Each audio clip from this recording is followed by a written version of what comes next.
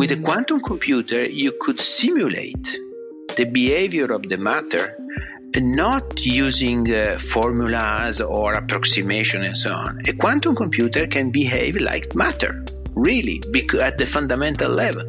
And so you can really simulate how atoms, how molecules work directly and without approximations on a quantum computer. If we manage to do that, that would be a gigantic step forward.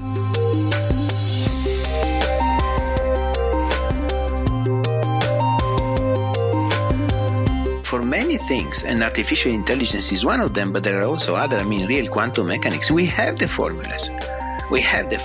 And we really need this huge boost in computational capability to be able to apply them.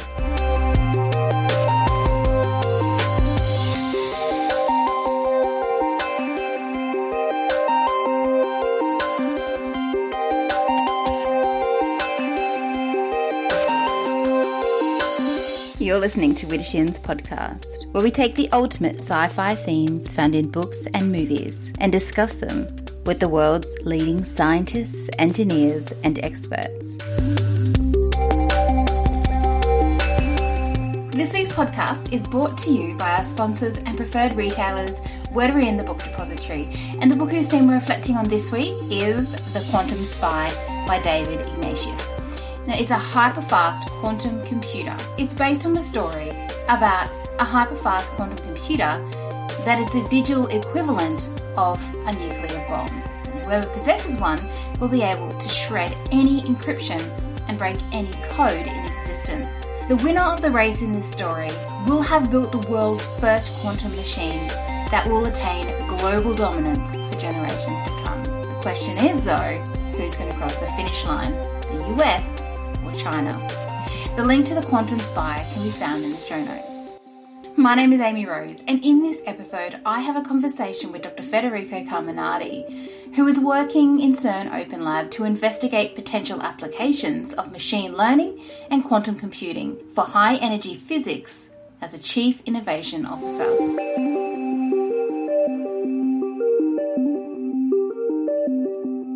Dr. Federico Carminati, let's just start. I just want to know a little bit about how you got where you are now. I know it's probably a huge story because I've gone through so many of your bios and it's been, you've been in this.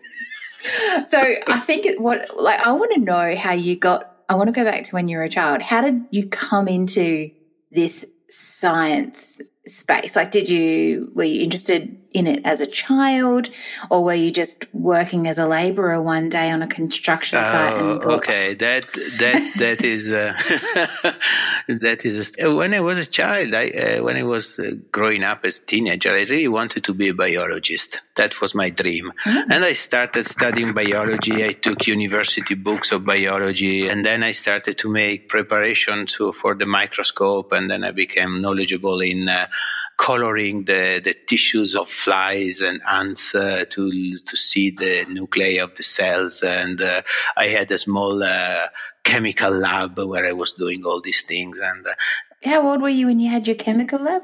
From 14. My dad bought me my first microscope at 14. So 15, 16, 17, I became pretty good at doing these things. And manipulating colorants and things to dyes for dying cells and put into, so you could see the nuclei with a different color and all these beautiful things.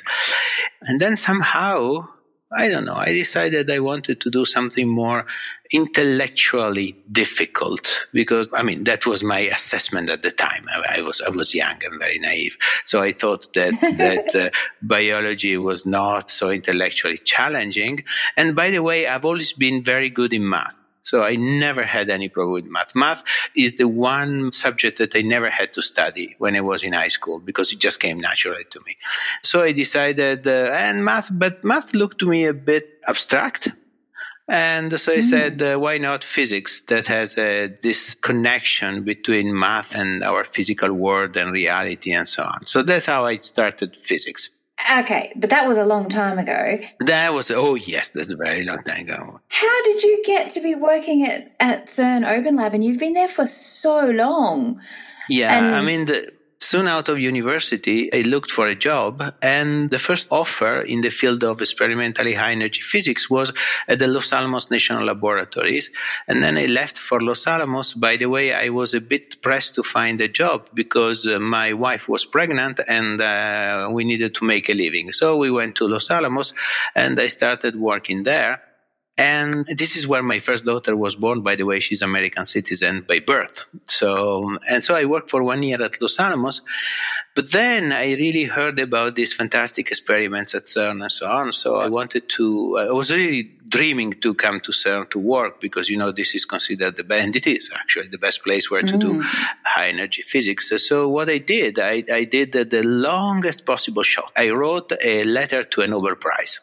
I wrote a letter to Samuel Ting, and I said, it was like a letter to Father Christmas, really. I said, I like your experiment. I would like to work with you. And here I am. And the incredible thing is that in fact, it was my wife who insisted that I wrote the thing, and I was resisting, said, look, this is a ridiculous long shot. That's not the way you do things and so on. And she shouted at me. And so at the end, I caved in and said, okay, let me write this letter. It would be useless, but okay, it's a letter. So I wrote this letter to Ting. And 1 month later, Ting wrote me back and said, your curriculum is very interesting. Call me. And I was absolutely shocking. I was absolutely trembling calling Ting.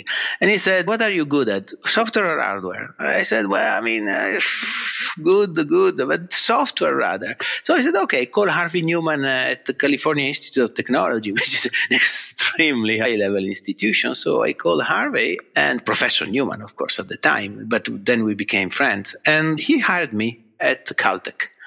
But they needed someone at CERN. So I was a Caltech staff member, but I was working at CERN, actually.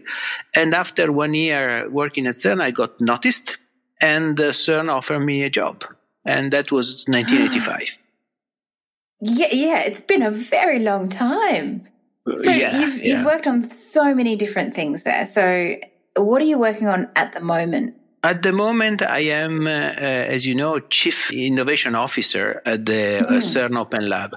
The story is the following. CERN is treating computing in a very engineering way, if I can say so. So what CERN does, it buys the computers that are needed to do the job and installs them and so on. But we realized some time ago that with the increasing speed of development of computing technology, that was not really good enough because we needed really to see ahead what was coming, and we needed to be able to work with companies to be able to explore the latest technologies and to work together to see which one of these technologies that are coming are more suited for our computing problem. And so 20 years ago, more or less, CERN Open Lab was established as a sort of a public-private enterprise where we have deals with company where they offer us some confidential information, their new product. They offer us access to the new product so that we can test our code and we can assess whether these products may be useful to solve our always present problem of computing resources. And for them, and it's a good deal for both of us, because it's a good deal for us, because of course we get access to new technology, we get access to their experts, which is something which is very difficult. If you come in as a customer, there are so many barriers before you get to the real guy or real girl who really does the job. But with this kind of advanced collaboration agreement, we really have access to the people who are developing the products. And for them, it's an extremely good deal too, because we have very challenging problems. And we used to say that high energy physics computing today is where normal computing will be tomorrow. So we are really pushing the edge of the boundary. And for them, it's very useful because we are very, I like to call us lightweight customers, in the sense that we don't complain if they let us try something. If it works, fantastic. If it doesn't work, okay, let's try to fix it together. So we have a very research and development attitude. So we can talk to these people. So you see a lot of very incredible things coming through your door then that you you try and solve some of the problems from these other companies. Is that what you're saying? You've got... Well, what I'm saying is that these companies, they come in, say, we have a very good product that is coming. And we are sure that this will solve your problems. And what I'm saying is that, well, let's try. We come with our code, with our problems, and let's see if what you're proposing is a real solution. If... Jokingly, but up to a certain point, I always tell them our motto is, you make it, we break it. Because because you do. Which is a lot of fun, by the way, as you understand. Yeah, okay. Yeah. I can imagine. Because they come in with this very new and sophisticated and fantastic new pieces of equipment, and we always propose problems that pushes the boundary and that really go to the limit of what they can do. So for them, it's a very good training and benchmark. Can you elaborate on these problems, though? So are you talking about the quantum computing problems? Are you talking about mathematical problems, or what problems are you trying to solve? I'm really talking about big data manipulation and analysis, because we produce a lot of data. We produce tens of petabytes per year of data, and we need to analyze this data. And all the figures that you see is not what we would like to do, but what we are forced to do by the limitation of technology. So we produce 1,000 times more data, 1 million times more data. But we have to limit what we record and what we analyze because the computing technology does not follow. So we artificially throttle our detectors. And by the way, in the next 20 years, there will be an increase of our computing need by a factor 100, that even if in the most optimistic provisions forecast of the improvement of the computing facilities and computing technology will still be short of a factor 10 with respect to our needs. Is that why there's such a strong race to get the first quantum computer, I guess, mass producible, I don't know the right term for it, quantum computer on the market?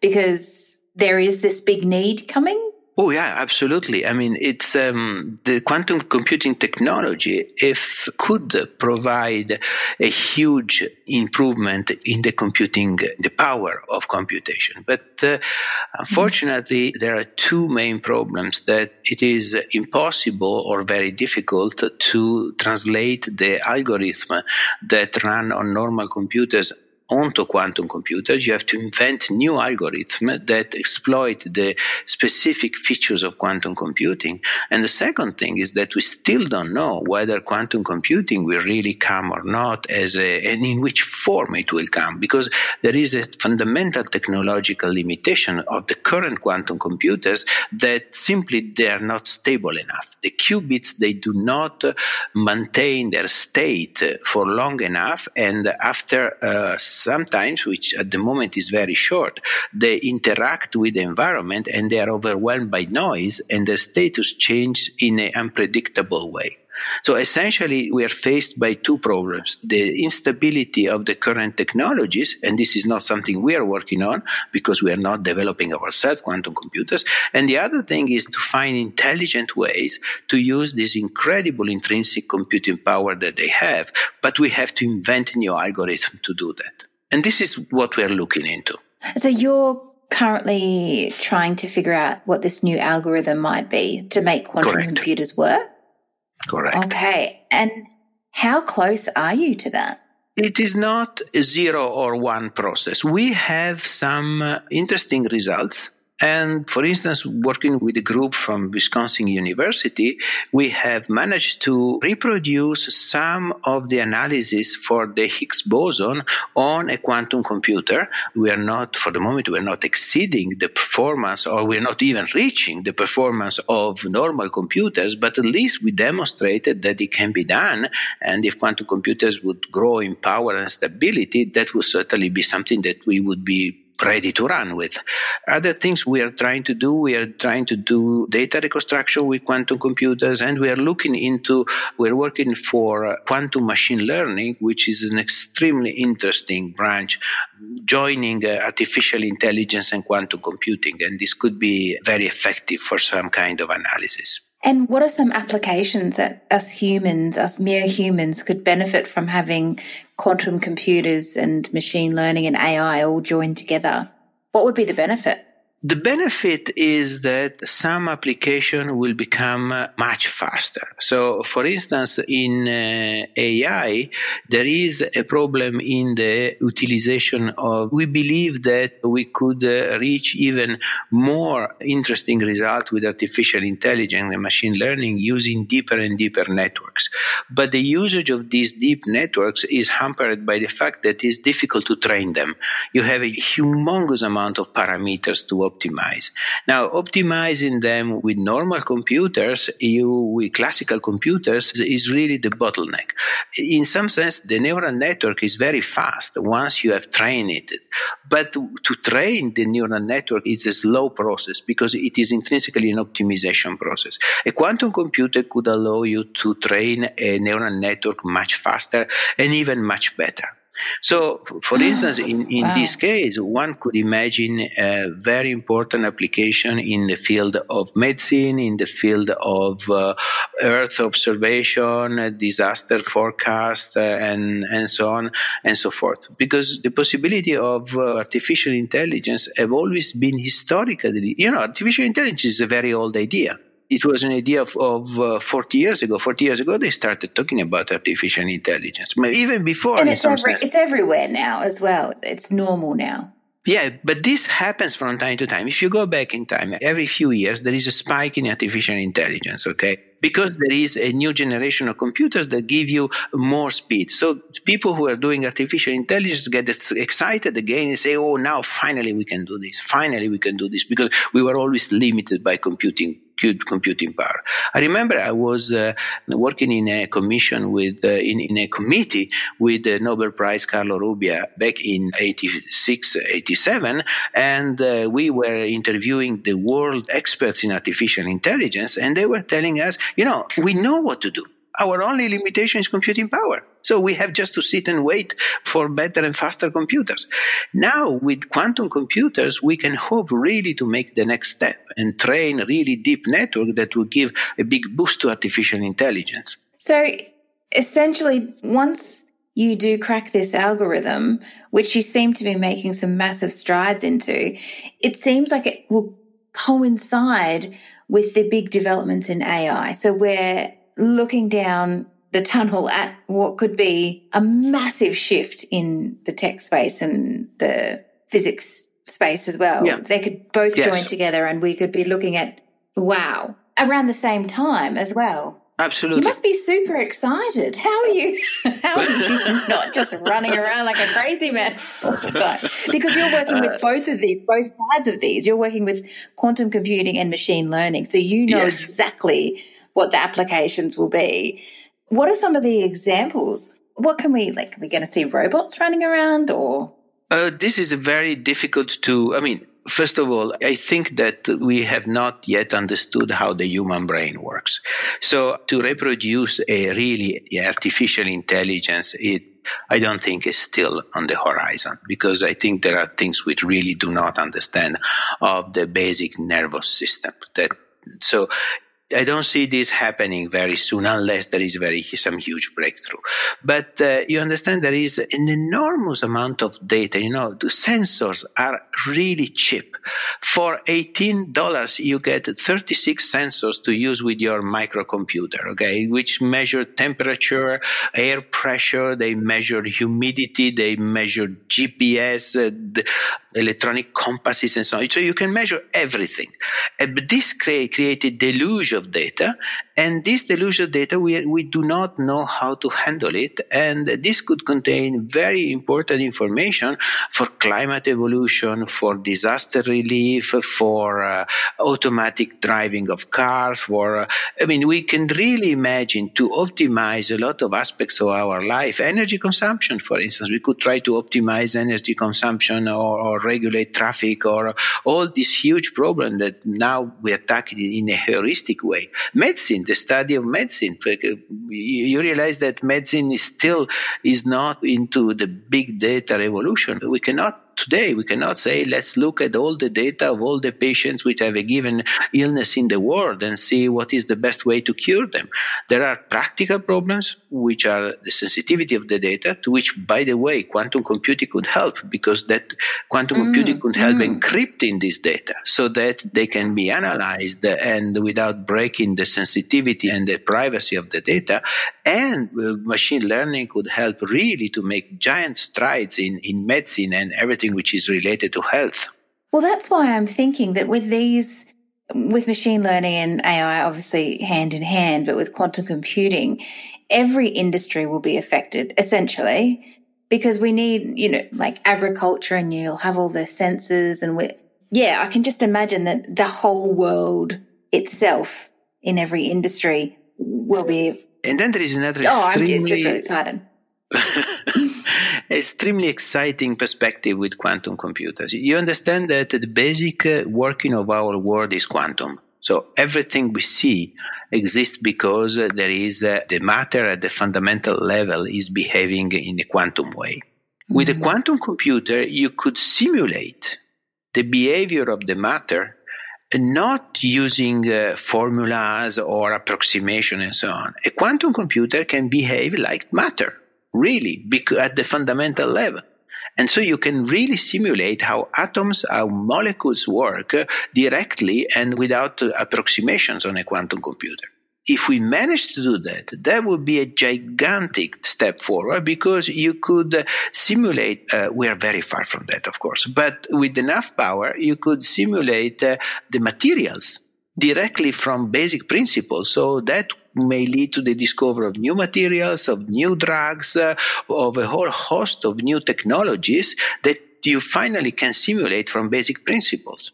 Yeah, I was speaking to one of my guests about he's developing invisibility cloaking, and said until we have some serious computing power and also we're not going to be able to develop the actual fabric that we require. He said, look, you can get it. You could probably eventually uncover the mystery that we need to solve with the materials to make invisibility cloaking, because the mathematics exists and the physics. But as soon as, I guess, what you're working on comes into fruition, we're going to see probably things like invisibility cloaking, things that we can't even imagine, which is awesome. Absolutely, because for many things, and artificial intelligence is one of them, but there are also other, real quantum mechanics, we have the formulas.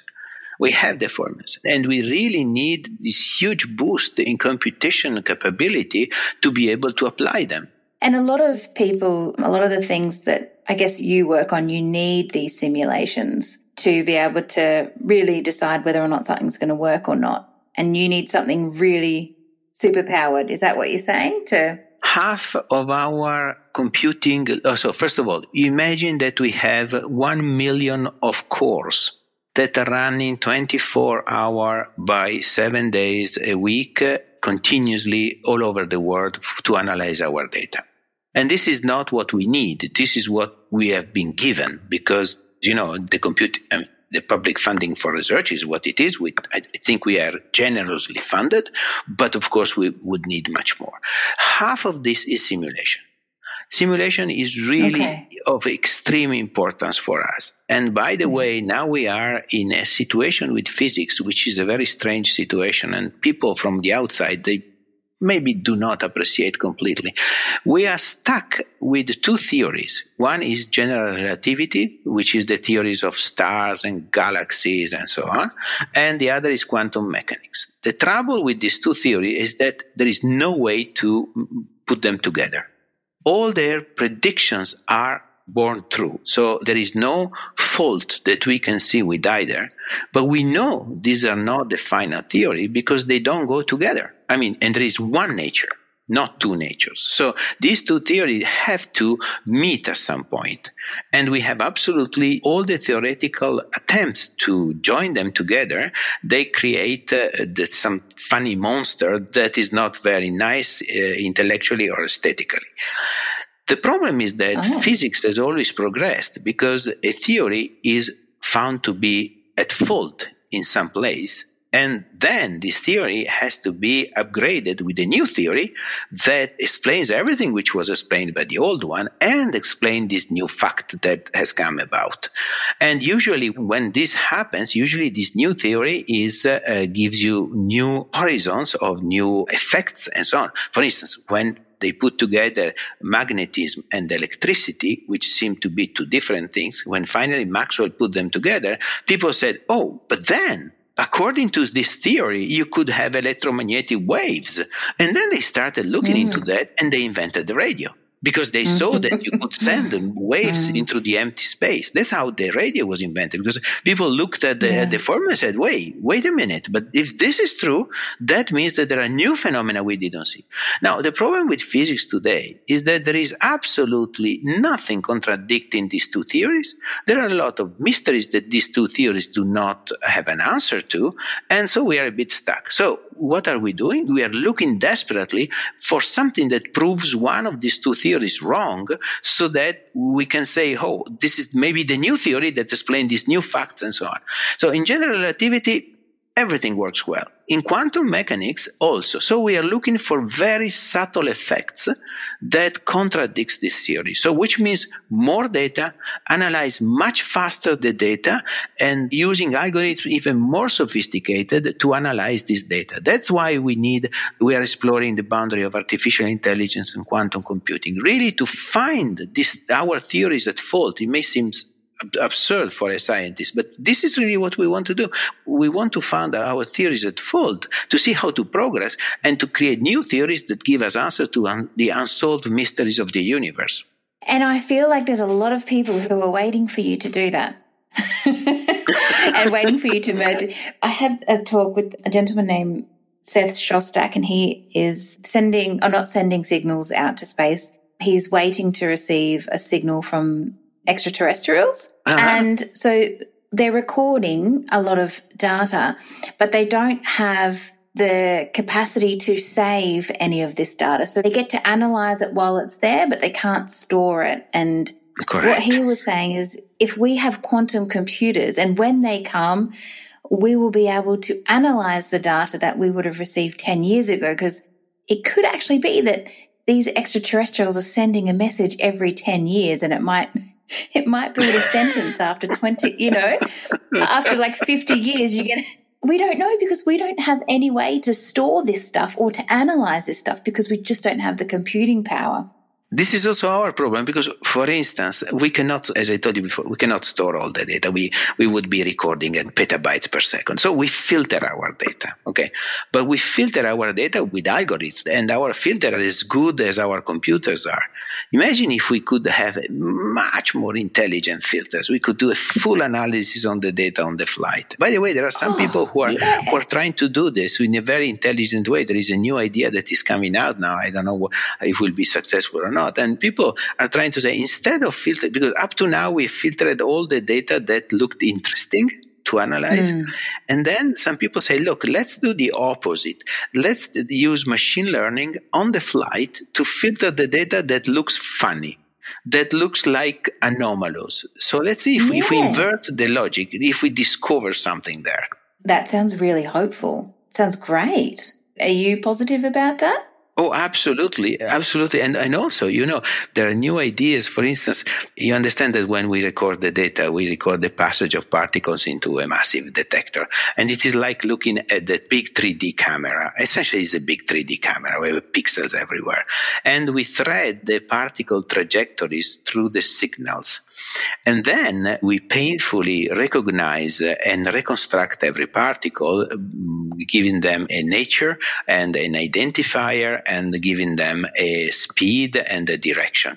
And then from there, we see whether these particles, they correspond to, let's say, the disintegration of a Higgs boson. And then if they respond to this, we say, okay, wow, we found the pieces of a Higgs boson and so on. But it is a very cognitive process. And some people have suggested, why don't we use machine learning to look at the data as they come out? Okay, they are just electronic signals blurted out by a detector.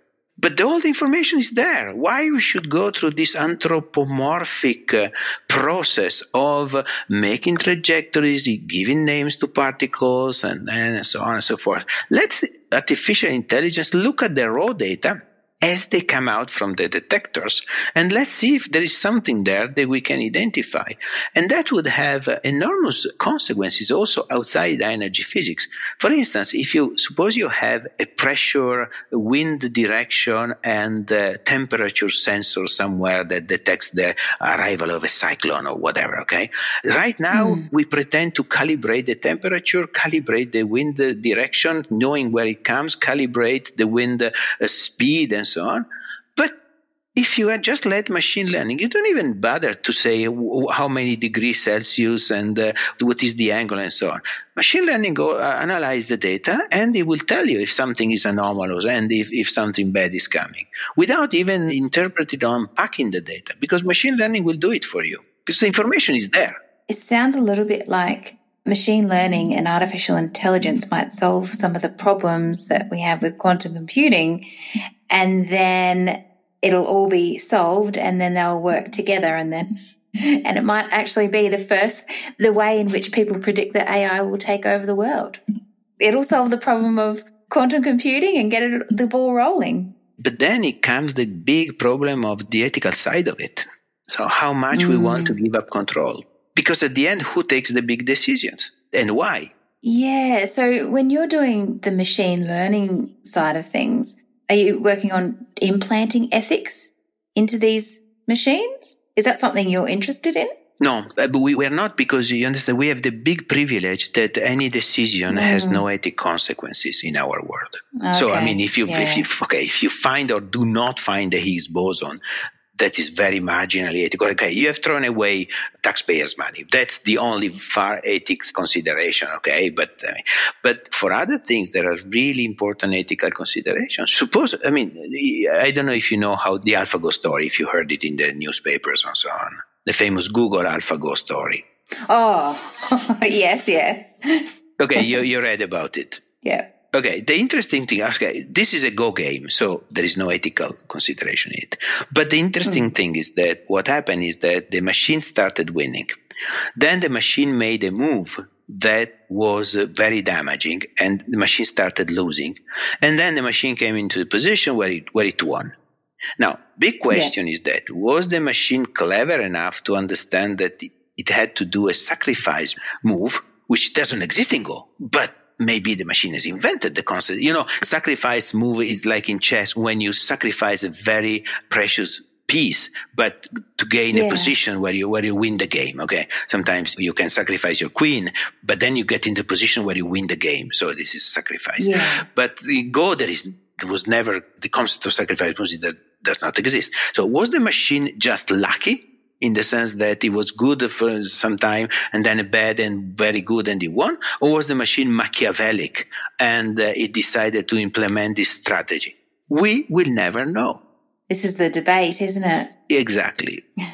A lot of people think that it was absolutely smart enough. Suppose you're a doctor. Suppose that you're using a machine to help you in deciding a therapy. Suppose you have a patient in a serious condition. The machines tell you, give him 4 times the maximum dose of this medicine. So what do? You cannot ask the machine why. Machine has no why. The machine only has certain circuits. You can reconstruct, if you want, the path to that decision, but that does not give a rational why. That gives you a bunch of weights and of neurons that have clicked together to give you this answer. So if you're a doctor, what do? Trust the machine and give 4 times, and then the patient dies, and you say, okay, the machine told me, but is that acceptable? Or you don't trust the machine, and the patient dies, and then you said, well, my conscience told me not to trust the machine. So where is the boundary? And that is really a difficult situation, I think. And that worrisome debate that everyone's coming to at the moment, because there is a lot of talk about ethics, it brings me to one of my last questions. With quantum computing, there is a bit of a race. And what would happen if one country had the monopoly on quantum computing? They would be incredibly powerful. What do you think this would mean for the world? If it is kept secret, then actually there are a number of evil things I could think of, in the sense that joining quantum computing, and which is very good in finding minima and so on, and in optimization problems, you can imagine the design of arms, you can imagine of very refined strategies, for instance, social media manipulation. Well, we've seen it with the American elections, how much has been pervasive. You can think of breaking security codes. Quantum computing is particularly effective in breaking encryption, or for instance, with quantum computing, you can try all the possible passwords for getting into a computer very quickly and so on. So if really one country would be able to develop a workable quantum computer and manage to keep it secret, the point is that this never happened in history. In the sense that even the atomic bomb, even the Manhattan Project, when the cat is out of the box, usually the other people get there anyway. There have been a lot of examples in history of parallel discoveries and so on. So at some point, things are ripe, and at some point, thing happen. There can be one technological edge for some time, but it doesn't last long. I mean, if you think about the major inventions that we had, the transistor, you could say the same thing for transistors or for airplanes or for atomic bombs or for many other things. At some point, it spreads very quickly. So I would not be worried about that. The point is that every time we have a new technology, it takes some time to understand how to use it and how to use it safely. And it takes some time to understand what are the full ethical implications. And there could be some collateral damage. But, this is evolution. One of the things that I wanted to ask you, I didn't have it in my list of questions, but I know a little bit about blockchain. And some people are saying that when quantum computers really come out, I mean, even if it takes 50 years or something, they will be able to decrypt like the Bitcoin blockchain to the point where they could access the private keys and all the funds. Do you think that that's possible, or do you know anything about that? Yes. Well, the usual answer is today's encryption is largely based on the fact of that it's very difficult to find the factors of a very large factors of a very large number. So it will take a huge amount of time.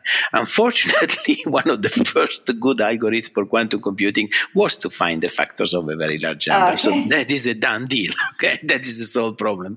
So that would break absolutely all the kind of encryptions that are based on this. However, the quantum computer could also develop kind of encryptions which cannot be broken by a quantum computer. Like a classical computer can develop some kind of encryption which cannot be broken by a classical computer. So I think the quantum computing will be at the same time the illness and the cure for that, because with quantum computing you could devise new ways of encrypting which require, of course, they are much more computationally heavy, but hey, with a quantum computer you have all the horsepower you need.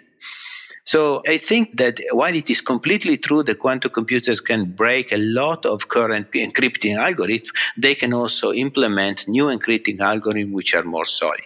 And by the way, you know that already now it is possible over limited distance to use quantum encryption, which means that using very basic quantum mechanics properties, you can use entangled state, how we call them in quantum mechanics, which do not necessarily protect your data for the moment, but they tell you with absolute certainty whether your data has been violated or not. If someone has read your data along the way, you know with 100% certainty. And that is something, this is the quantum key distribution, and this is something which there are even companies that are doing this. Unfortunately, for the moment, only on short distances, but this is just a question of a technological limit. Wow, it's so exciting. How far away do you think it is to have a commercialized quantum computer? This is the big question. Yeah. I would say, given the money that flows in and given the pace of development, I would say that we are in an order of magnitude of a decade. I think in a decade we will really have commercial quantum computers. But it all depends. That's so exciting. Oh, yes. Oh, my God, that's so soon. I think it won't take much longer than that. But it all depends whether there is a real breakthrough. Look, if there is a real breakthrough tomorrow, in 2 years they are on the floor. Because we know a lot of things. The theory has been studied thoroughly. There are already some very good algorithms. And the only real question is really to have very stable qubits. If we had very stable qubits isolated from noise from the environment, then, it could go very fast. But at the moment, we are really stuck by a technological problem. You are treating with things that are very, very, very, very, very sensitive to anything and to noise. And once you break this magic state of entanglement of qubits, you have lost all the power of the quantum computer. Well, I'm guessing that this machine learning might solve some of these or see some of these little gold nuggets that you're after to solve some of these quantum computing problems. I am so hopeful, Federico. You have no idea. But I need to close, and I would love to ask you, because now we know that now I know, very excited, that after around 10 years we will have some quantum computing, which will collaborate with artificial intelligence and machine learning. What is a technology that you think will exist in the future that we probably couldn't even imagine right now? I think we can make an enormous strides in new materials, which I think would be very, very, very important, and particularly energy efficient new materials. That would help a lot. And I have great hopes in what can be done in the field of medicine, because I think that the medical data are there, but they've not been still exploited as they could. I'm particularly hopeful for the healthcare system. And the other thing which could be very important is everything that has to do with early detection of everything that has to do with safety and so on. Because with the data, you could detect very early when something goes wrong in a large industrial installation or something like this. So the rest, one could imagine also many other applications, of course, but the rest is a little bit depends also on politics, on how people want to share or do not want to share information and so on. But I think medicine and the discovery of new materials, and of course, when I say discovery of new materials, that is the sky's the limit, because you can imagine more efficient batteries, you can imagine materials that can stand higher temperatures or stresses and so on. So they can revolutionize transport, they can revolutionize many things. And I think that there is still a lot to be discovered. And why not also basic scientific knowledge? I have big hopes for my own field that this increased amount of computing could help us to really solve some of the riddles that we still have. I feel like the cancer councils and the cancer foundation should actually be investing more in quantum computing than the scientists trying to uncover cures. Yes. Because really it could actually essentially cure cancers once it's all out in the commercial world and scientists are using it. Well, I think that medicine perhaps will be one of the areas that would profit most readily, and everything that has to do also with genetic therapies, because there is a lot of space for solving some fundamental problems. We are discovering more and more about genetics, but even there we are limited by the ability of analyzing the data, and we still do not understand many things about the basic physiology processes.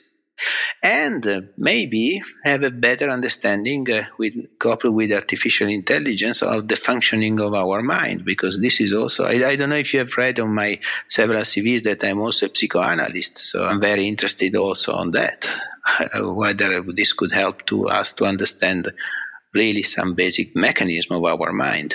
Is that one of the more interesting aspects of your work, though? It seems like it's a massive discovery. Well, this is very far-fetched and is not my day job, of course. I mean, I could not do this at CERN because this is not what my mandate. But certainly as a scientist, as a psychoanalyst also, I think that there is such a gap between the physical sciences and everything that has to do with our mind. And after all, it seems to be a natural, because after all, we perceive and we know the universe and we know also science through our mind. So I think that it would be interesting to see whether science could give us some better hint on how our own mind works. I think this could be very helpful.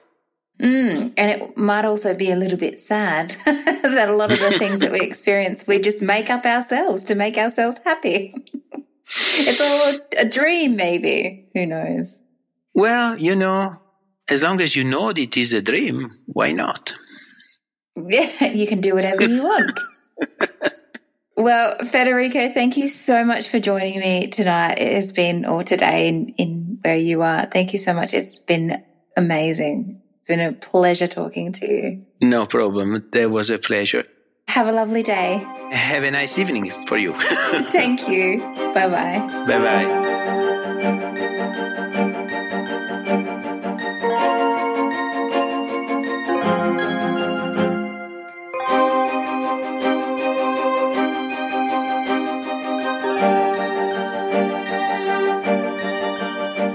Thank you so much for listening to this week's episode with Dr. Federico Carminati. It is the final episode in Season 3. The next season is coming up in just a couple of weeks and is all about aliens. So until next time, please subscribe on whatever platform you're listening on.